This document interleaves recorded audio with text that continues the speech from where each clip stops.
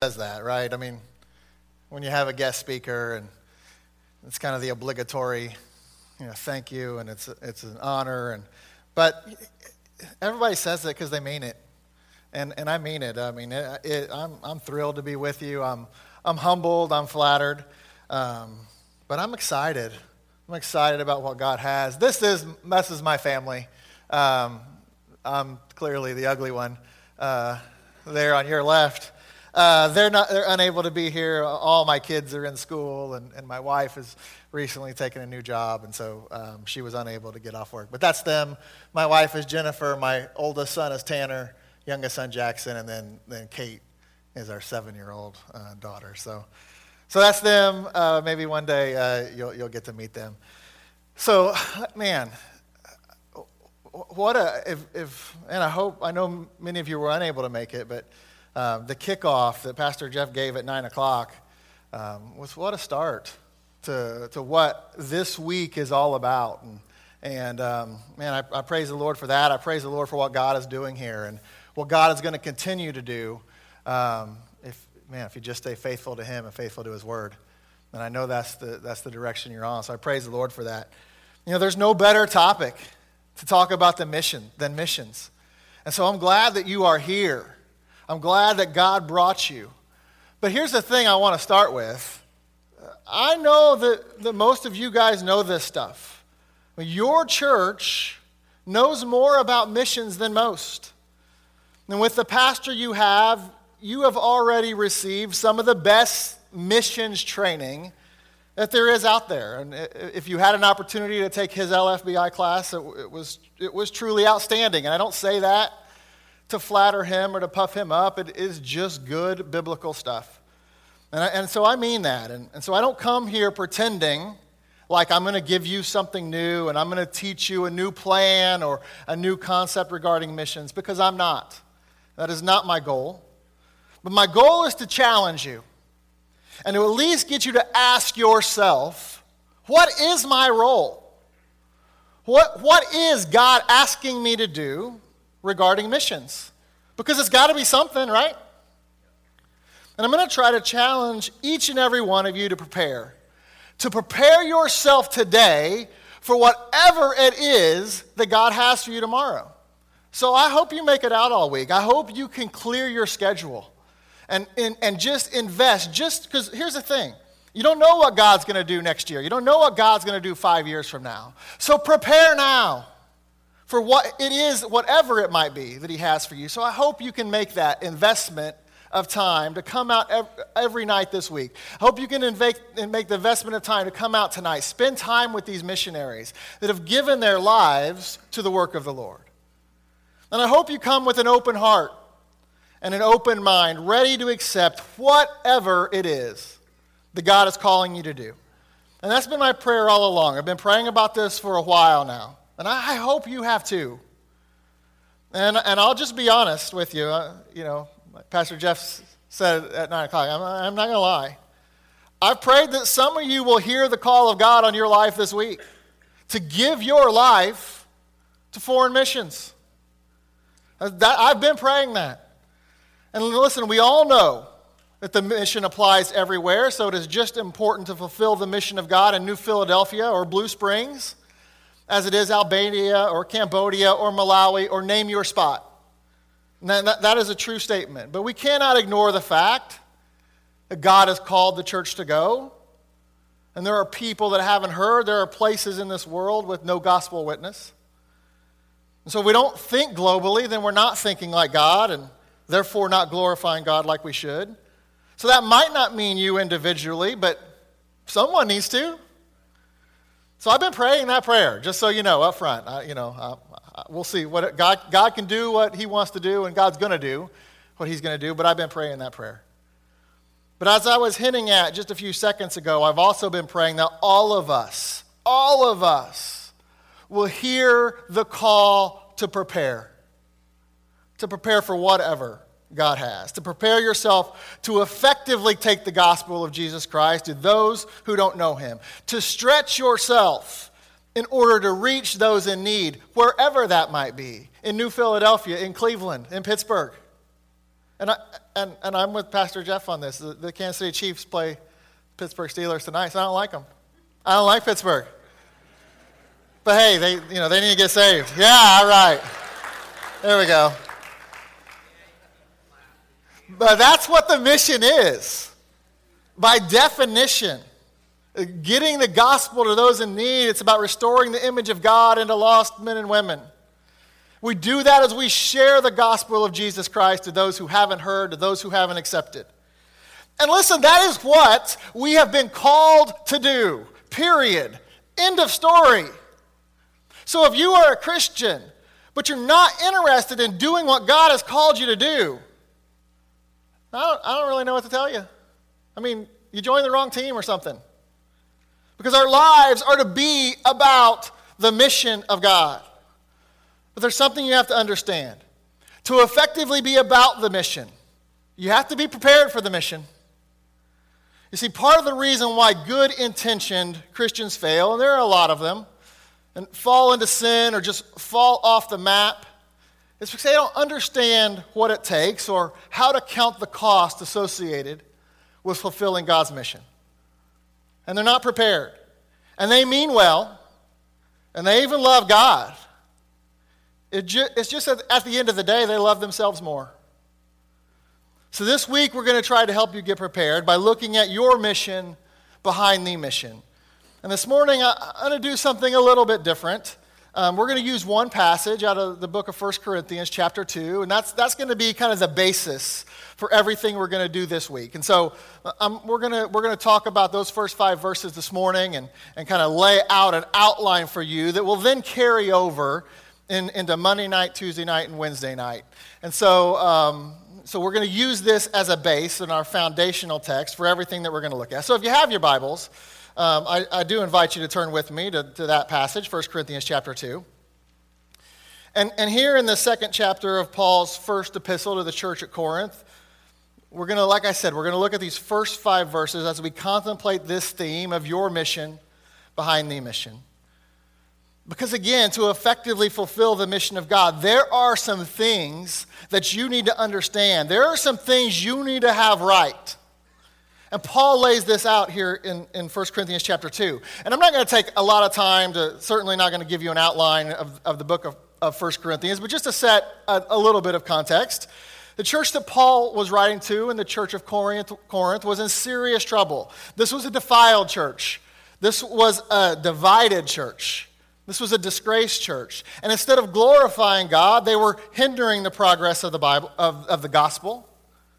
And Corinth was a proud, philosophical city, and unfortunately a philosophical approach was applied to the gospel to some members of that church, and they were very divided, and you see in chapter 1, they're following different people. And if you want to know what Corinth was like, just read Romans chapter 1, verses 18 through 32. Paul wrote the Roman epistle while in Corinth, and so he was very likely giving a firsthand account of what he was seeing out his window. So as you can imagine, Paul has some pretty harsh things to say in the book of 1 Corinthians, and he's trying to get them back, focused on what is important, and trying to get them to look at their lives in light of the eternal purpose of God. So in chapter 1, Paul tells them that they need to be wise about the Christian's calling, because they've been called to be holy, and they've been called to be in fellowship, and they've been called to glorify God. And then in chapter 2, Paul says they need to be wise about the Christian's mission. And they need to be prepared for all that it entails. So look with me in 1 Corinthians chapter 2, starting in verse 1. We'll read the first 5 verses. It says, "And I, brethren, when I came to you, came not with excellency of speech or of wisdom, declaring unto you the testimony of God. For I determined not to know anything among you, save Jesus Christ and him crucified. And I was with you in weakness and in fear and in much trembling. And my speech and my preaching was not with enticing words of man's wisdom, but in demonstration of the Spirit and of power, that your faith should not stand in the wisdom of men, but in the power of God." Let's pray. Dear God, we do come to you this morning just asking you to speak to us. And Lord, above all, I just pray that your word goes forth. I know that your word will do the work. So I ask your Holy Spirit to have free reign in all of our lives this morning. that there are no hindrances to what you want to do to us and in us. And so, Lord, I just ask you to have your will. I ask that you are glorified and lifted up in your rightful spot this morning through the preaching of your word. And we just want to know that we love you, and we ask all this in Jesus' name. Amen. So now before we get into this passage too deep, it's worth noting that when Paul ministered in Corinth, he did so directly obeying the Lord's commission. See, there's a beautiful parallel between the Great Commission in Matthew chapter 28 and Acts 18, which is the account of Paul going to Corinth. And I say that because Matthew 28:19 starts off by saying, "Go ye therefore," which is exactly what Paul did. Because Acts 18:1 says, "And after these things, Paul departed from Athens and came to Corinth." He went. He obeyed the Lord's commission. And let me say, because what we're going to be talking about all week is, this aspect of preparation. And there's some things we have to understand in our life. There's some things we need to get right if we're really going to fulfill God's mission effectively, whether that's here or whether that's across the world, wherever. So that's kind of the thing. But let me say this, just so there's no misunderstanding. That preparation needs to go somewhere, right? That preparation, while we need to be lifelong learners, as we prepare ourselves, that's to do something. That is to go. And this is where most people fail. Because they just don't obey the first command to go. To your neighbor, to wherever. And if we would just do this and say, in faith, God, I'm going to prepare and I'm going to start going. I'm going to go to my neighbor and I'm going to go to my job and I'm going to be a faithful witness for you and I'm just going to go. And then you just see what God will do with you from there.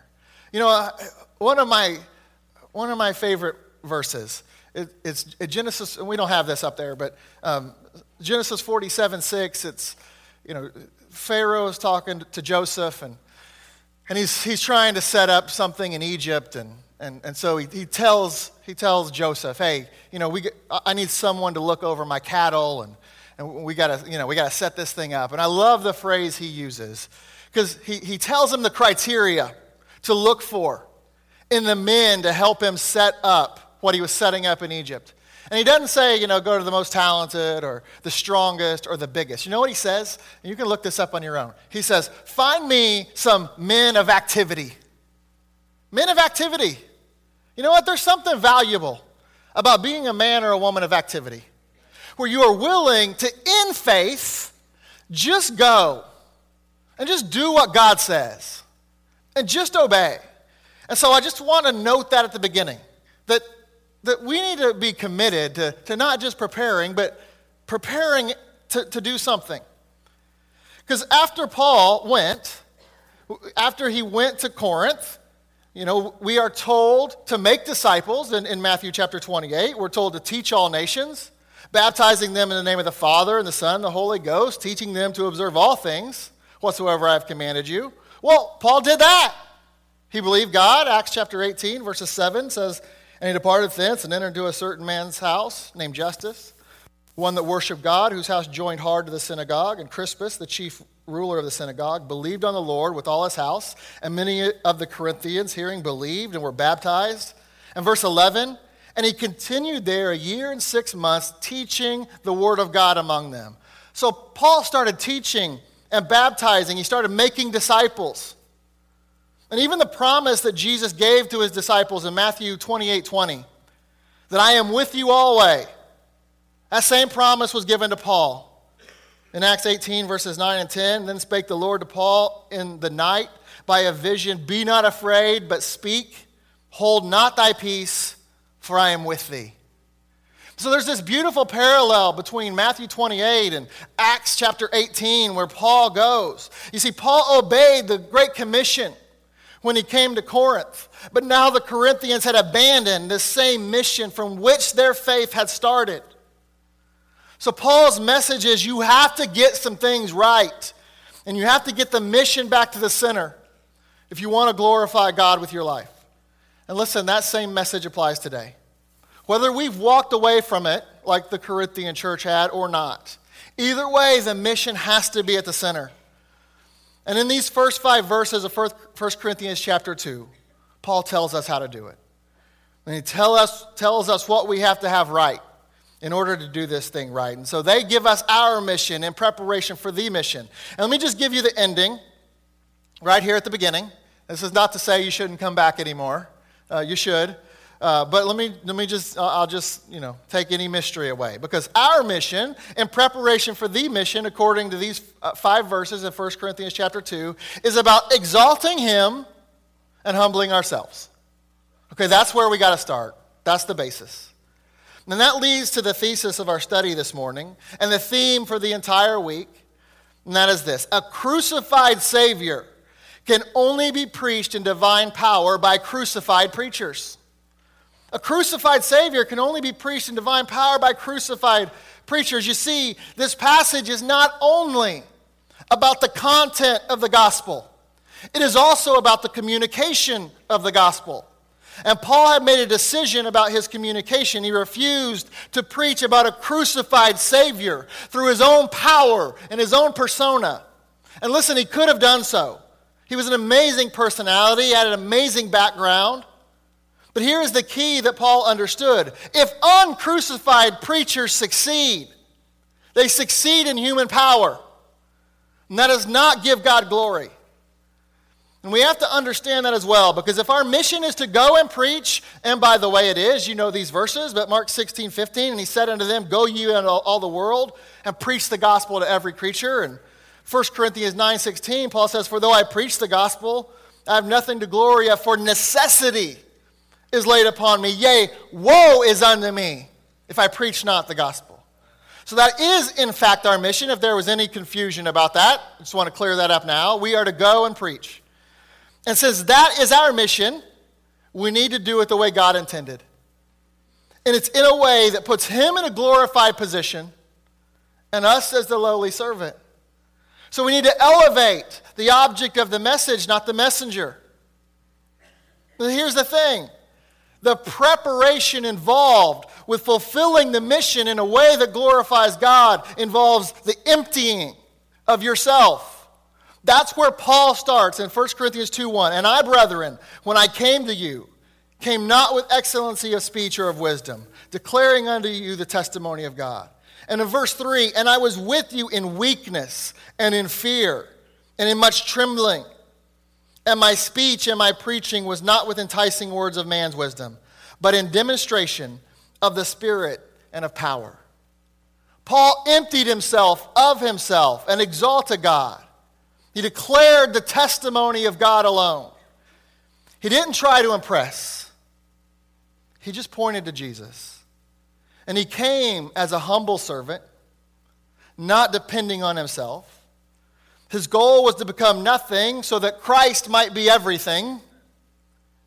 And that brings us to our first key in our preparation for the mission. And this is what we will look at in detail tomorrow night.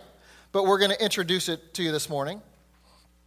Because we all have to understand that we need the right mind. We need the right mind. And the right mind is a humble mind, a crucified mind.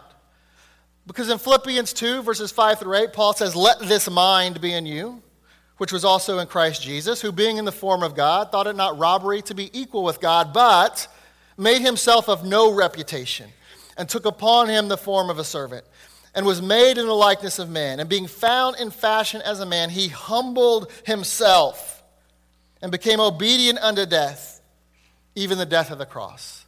That was his mind. And that's the mind that we have to have, one willing to die, even the death of the cross. Just like Jesus, willing to do anything that the Father's will demands. Like I said a few minutes ago, one willing to elevate God. And why? Because he's worthy. And Paul tells us exactly our part in doing that. It comes through a decision. It's just that simple. God doesn't complicate this. In 1 Corinthians 2:2, Paul says, for I determined not to know anything among you save Jesus Christ and him crucified. You see, Paul determined, he decided to put on the right mind and die to his flesh and point to Jesus. And while that may be the hardest thing we do, it is just a decision to make.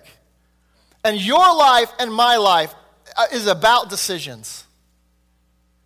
And we rise and we fall and we glorify God or we don't, based on the decisions we make. And when I look at this verse in 1 Corinthians 2:2, I see reverence. Paul revered Christ. He did not use the gospel for another end. He decided that the only choice to make was humility and death to self before Almighty God. And we have to have and make the exact same decision when it comes in our part in God's mission in order to bring him glory with our lives. And that decision always involves that same death as well. In Galatians 6:14, Paul says, "But God forbid that I should glory, save in the cross of our Lord Jesus Christ, by whom the world is crucified unto me, and I unto the world." Listen, we have been called to die to ourselves and then to live unto God. Like Paul says here in Galatians 6:14, our focus should be on the cross of our Lord Jesus Christ. And that cross is a picture of how we are to die. Luke 14:27, it says, "And whosoever doth not bear his cross and come after me cannot be my disciple." You see, the cost of living out the mission of God includes a willingness to die. And I think we need even a stronger word than willingness. Because we have to shoulder that cross. We have to bear it. And if he is who he says he is, and he is one day returning for us, aren't you ready to die to yourself and run without weariness to show your love to him? Aren't you ready to run to meet the master's chariot as he arrives? If the king is on his way, aren't you ready to run out to meet him? I mean, going out to meet him is okay, but aren't you ready to come up to him catching your breath because you were running to meet him and you gave everything you had for the mission? That's what it means to shoulder and to bear your cross. It means you're willing to be in public display, that you're identified with Jesus Christ in every single area of your life, and you're running to meet him. It means dying and then serving. So are you willing to run up Calvary's hill to be with Christ, to die to yourself? It's a decision that involves death. Because try this. Take your cross to work tomorrow and see what promotion it gets you. Try to live a moral life in this world and see what the cross gets you. But like Luke 14:27 says, you cannot be a true disciple without this cross. You just can't. And running to the cross is a one-way journey. And you're going to die to yourself, and you cannot turn around without denying Christ. It's like that old song says, I have decided to follow Jesus. No turning back. Though no one join me, still I will follow. The world behind me, the cross before me. No turning back. And once you decide to be a true disciple and go all in for the mission, there should be no turning back. And if you make the decision, you have to take up your cross. And to take up your cross might mean sorrow. And to take up your cross might mean rejection. And to take up your cross might mean pain. It might mean a lot of things. Because the world is in direct opposition to the cross. And I don't think I will have to do much convincing when I tell you we live in a world that is messed up. And we live in a world that is contrary to the mission of God. We all know this to be true. We know that sin obviously entered the world and Satan is alive and well. And according to 2 Corinthians 4:4, that he is the God of this world, little g, and has blinded the minds of them that believe not. And because of that, evil and sin are continually perpetuated. And we know this is nothing new. But what I want you to see this morning is that evil has a purpose. And the purpose is to keep you from having the right mind and living a crucified life. You see, the evil in the world is contrary to God. And it's meant to distract you and dissuade you from living your life in the context of God's mission for you, which is ultimately to bring him glory. And the devil hates anything that brings God glory, so he counteracts it through religion and politics and violence and unrest. I mean, look at our world today. Just open up Facebook. And it happens because Satan is the god of this world, and the last thing he wants to see is peace and love and joy and unity. So he drives division with evil. So there's craziness that happens in the world because it's Satan's domain, and there's a spiritual battle going on for the souls of men and women just like you and me. So there's that battle, facing evil. But here's the other side of that coin that really applies more so to us, is the world is contrary to us and to the cross in a very pleasing way. But it is still very much in direct opposition to the cross. And like I said, this is especially true in our circumstances, good Laodicean American Christians. So, we don't necessarily have to battle with ISIS face-to-face every day. We have to battle with IKEA. And you see, for many of us, our direct battle is not with the evil of the world, it is with the entertainment of the world. And we don't despise the world and the world system that is contrary to God. You know what we do? We embrace it, and we're kind of intrigued by it. So even if we don't jump right in the middle of all the craziness, we at least kind of want to be on the outskirts and see what's going on. And since we embrace it, kind of join up with the world, we're not willing to put on the right mind, live a crucified life, because that carnal life is just too doggone enjoyable. A.W. Tozer once said, in every Christian's heart, there is a cross and a throne. And the Christian is on the throne till he puts himself on the cross. If he refuses the cross, he remains on the throne. Perhaps this is at the bottom of the backsliding and worldliness among gospel believers today. We want to be saved, but we insist that Christ do all the dying. No cross for us, no dethronement, no dying. We remain king within the little kingdom of man's soul and wear our tinsel crown with all the pride of a Caesar. But we doom ourselves to shadows and weakness and spiritual sterility. I shared this other quote when I was here with you in June by A.W. Tozer, but it's worth mentioning again in this context. He said, the idea that this world is a playground instead of a battleground has now been accepted in practice by the vast majority of Christians. And man, as much as I hate to admit it, I think it's a true statement. And what we have to understand is this world is not our home. And it goes against what God represents. Listen, you cannot get lost in the playground of this world and still fulfill the mission. It's like I said a minute ago, the purpose of the contrary things we face in this life, both the obvious evil and the not so obvious, are meant to keep you and me from truly giving our life to God and living a crucified life.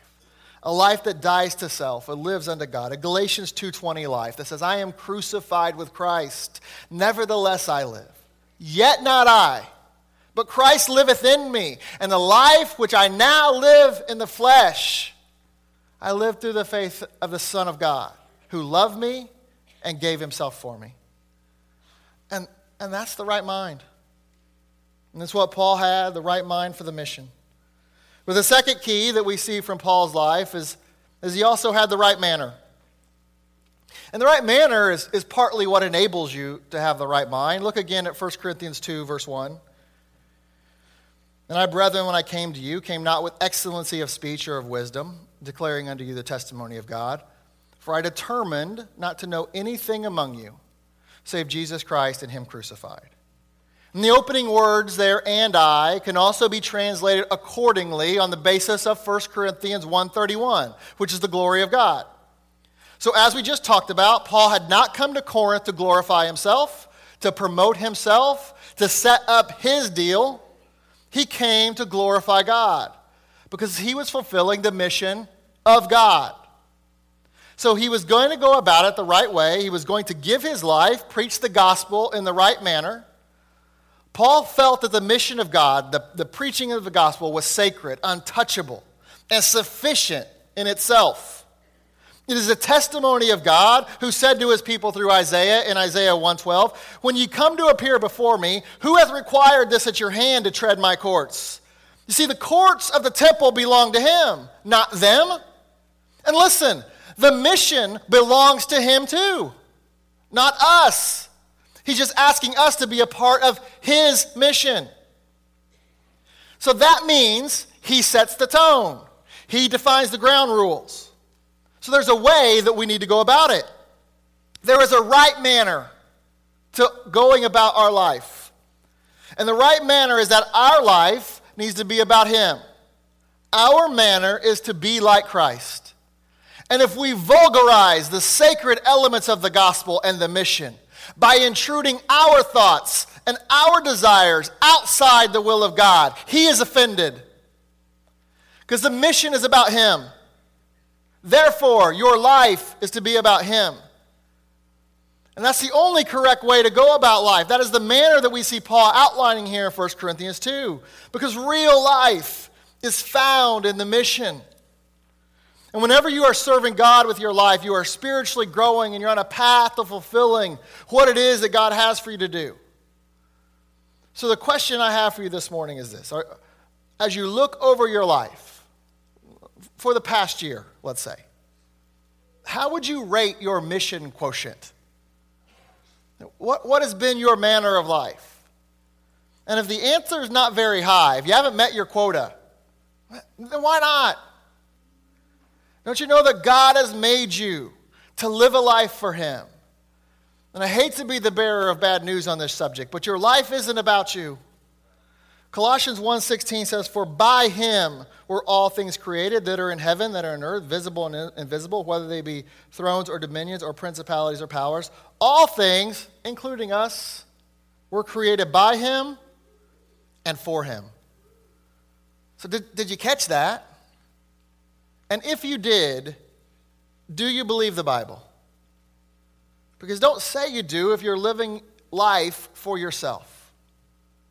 Because you're lying. And listen, I'm not trying to be mean. Trust me, this message hurts me as much or more than it hurts you. I'm just trying to do right by the Bible. And that's the reason why the power of God flows to us. That is the reason why God blesses us. That is the reason why God cares for us and watches over for us. Not so we can simply enjoy it for ourselves, but God brought you to this church and brought you into this family with everyone else here so you could learn and then be used by God in the mission. And I know what you're thinking. You're thinking, well, sure, Troy, I get it. I believe Colossians 1:16, but I have a good excuse. And there are good excuses in your mind right now why Colossians 1:16, while it's in the Bible and it's true, it doesn't apply to you. And I know what they are. I mean, there are a few primary reasons that we hear why people don't get involved in the mission. And the first reason going off in some of your heads right now is you're saying, you know what, man, I really do wish I could serve God more. It's just, I'm too busy. We've all heard that. And most of us in here today would say that we work too hard or we've got too much going on, and I don't disagree with that. But the truth is, at the same time we say that, we're still able to find time for what we really want to do.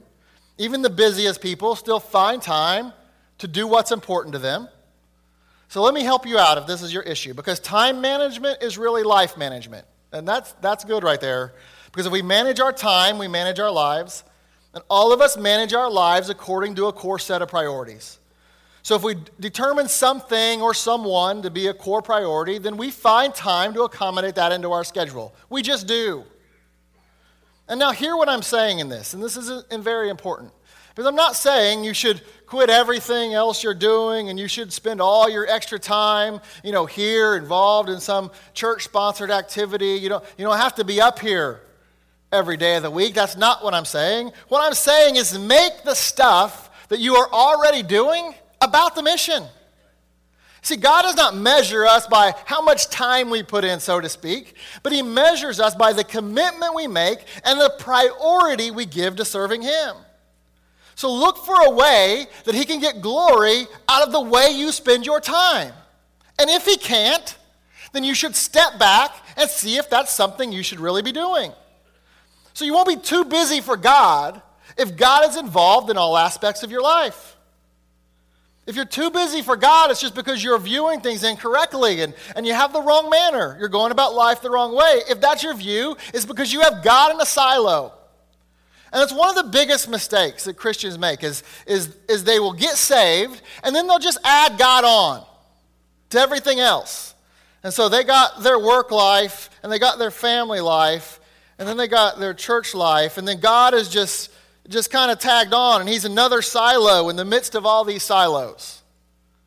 That's viewing life incorrectly. No, God has to be the center of everything. And so God needs to be involved in all those areas of your life. He should be everywhere. That way you can be the busiest person in the room and still not be too busy for God. So I'm trying to help you out, so don't get mad at me. I'm just trying to help somebody this morning. So that's the first excuse. You're too busy. And then some people think, well, I can't be involved in the mission. I can't have the right manner because I'm not qualified or I'm not good enough. That's why you need to prepare so that you can. Here's what else is wrong with that thinking. 1 Corinthians 2, 1 and 2, and I, brethren, when I came to you, came not with excellency of speech or of wisdom, declaring unto you the testimony of God. For I determined not to know anything among you, save Jesus Christ and him crucified. You see, we are not good enough. And in our own merits, we are not qualified. But praise the Lord, he is. Jesus Christ and him crucified is enough. You just have to point to him. And that's the manner. That is the way we should go about our life, is just in a way that recognizes who he is and points people to him. And that leads to the third key as we prepare ourselves for the mission, because even with the right mind and the right manner, we still need the right message. 1 Corinthians 2:5 says that your faith should not stand in the wisdom of men, but in the power of God. So Paul wanted the Corinthians to trust in God and not in the messenger that God had sent. So that makes the message vitally important. Because think about this for a second. What Paul was describing was the presentation of the gospel, right? It was the message that he delivered. And had he, or if we, depend on human wisdom and preach the gospel as a philosophical system, then the hearers, even if they accept, have put their trust in an explanation. But because Paul declared the word of God in the power of God, his converts put their faith in a demonstration. That's what he says in verse 4. They experience God at work in their own lives by seeing it at work in Paul's life. And that is the message we have to declare. We have to demonstrate the gospel and not just explain it. Yes, of course we have to explain it. But we need to be able to demonstrate it as well. You see, we have nothing in ourselves to speak of, in our own power.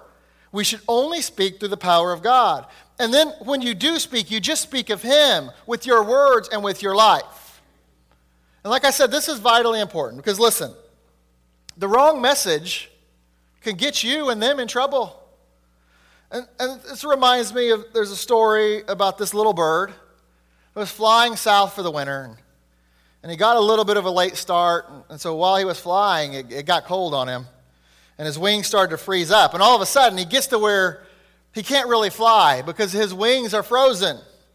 And so he coasts down and he lands in this pasture. And he's getting worried because his wings are frozen. He doesn't know what he's going to do. And then this cow comes along.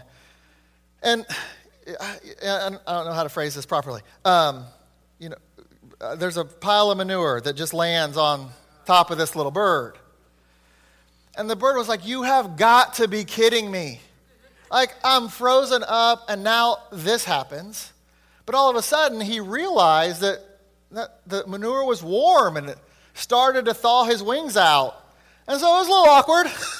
But it's starting to feel good again. He's able to get his wings flapping. He just needs to give that a little bit more time to work, and he's going to be able to fly away. And in his excitement, he starts chirping a song, and he's belting it out as loud as he can because he's excited. And there's this cat walking through the pasture, and the cat hears that little bird singing and goes over and pulls him out and eats him. So that's the story, but there's a moral. All right, so stick with me. Let me try to bring this to a land. Because one, just because someone puts you in a pile of manure, that doesn't necessarily make them your enemy. And second, because someone pulls you out That doesn't necessarily make them your friend. And most importantly, when you're stuck in that, you just keep your mouth shut. You see, if you speak a message that is not timely or is not biblical, you can get yourself in trouble. And listen, if you don't have a testimony of how God has saved you or how he has worked in your life, then you don't have nearly an effective message to give. That's not to say you shouldn't tell the gospel story. Of course you should. But it's going to become so much more effective when someone will see how that worked in your life and how the power of God changed you. And if you're not walking in the Spirit and following the leading of the Holy Spirit, how do you know what exactly to say and when to say it? According to 1 Corinthians 2:4, our message needs to be a demonstration of the Spirit of God. And it is delivered through the power of God. That is the right message. And anything else is selling God short and selling the listener short. And we just need to speak of him and what he says. In the 119th Psalm, David said, with my lips have I declared all the judgments of thy mouth. So do that with your lips. And then also do that with your life.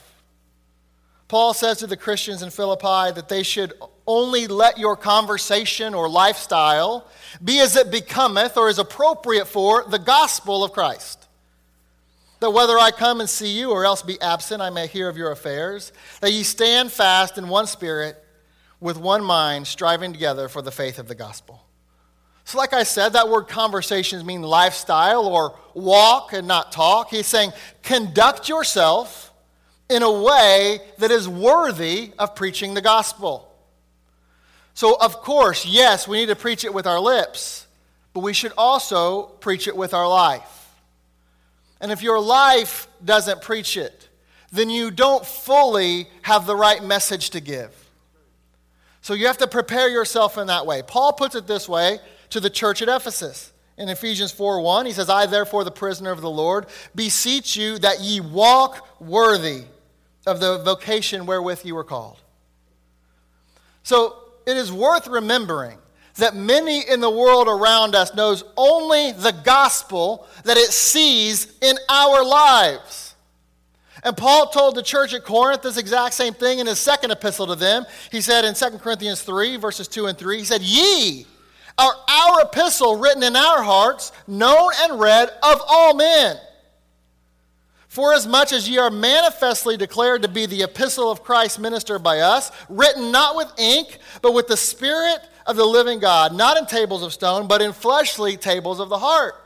Paul was saying, listen, the way you guys are living is an offense to the gospel. Because you claim to be saved, but listen, if that's true, then ye are an epistle that the world is reading. They may never read the four gospels, but they're reading your life. And then he goes on to say in the next chapter, in 2 Corinthians 4:3, but if our gospel be hid, it is hid to them that are lost. And we need to have the right message. And that message has to be delivered in the right way. Because that is the mission. And that is what God is calling all of us to do. We need to restore the image of God into lost men and women as we share the gospel of Jesus Christ. And in the words of David to Eliab, his oldest brother, is there not a cause? And the obvious answer to that question is yes. There is a cause. And it is the greatest cause this world has ever seen. And God has called you and me to be a part of it. But the question is, are you? Am I? Are you fighting the fight? Are you sharing the gospel? Are you a part of the mission? And if not, then why not? What better thing do you have to do? We are all called. The question is simply who will go. But if you answer the call, if you are willing to go, then you have to make sure that you have the right mind, and you have the right manner, and you have the right message. And you might be thinking, Troy, that's fine. That all sounds good. But you didn't really tell us how to have the right mind or the right manner or the right message. That's why you need to come back tomorrow night and Tuesday night and Wednesday night, because we're going to break all three of those down for you and tell you how you can get it. And we're going to take those 3 nights and dive into those topics in detail. So I hope you can make it. And I hope God will speak to you as he calls you deeper and deeper into his incredible mission. Let's pray.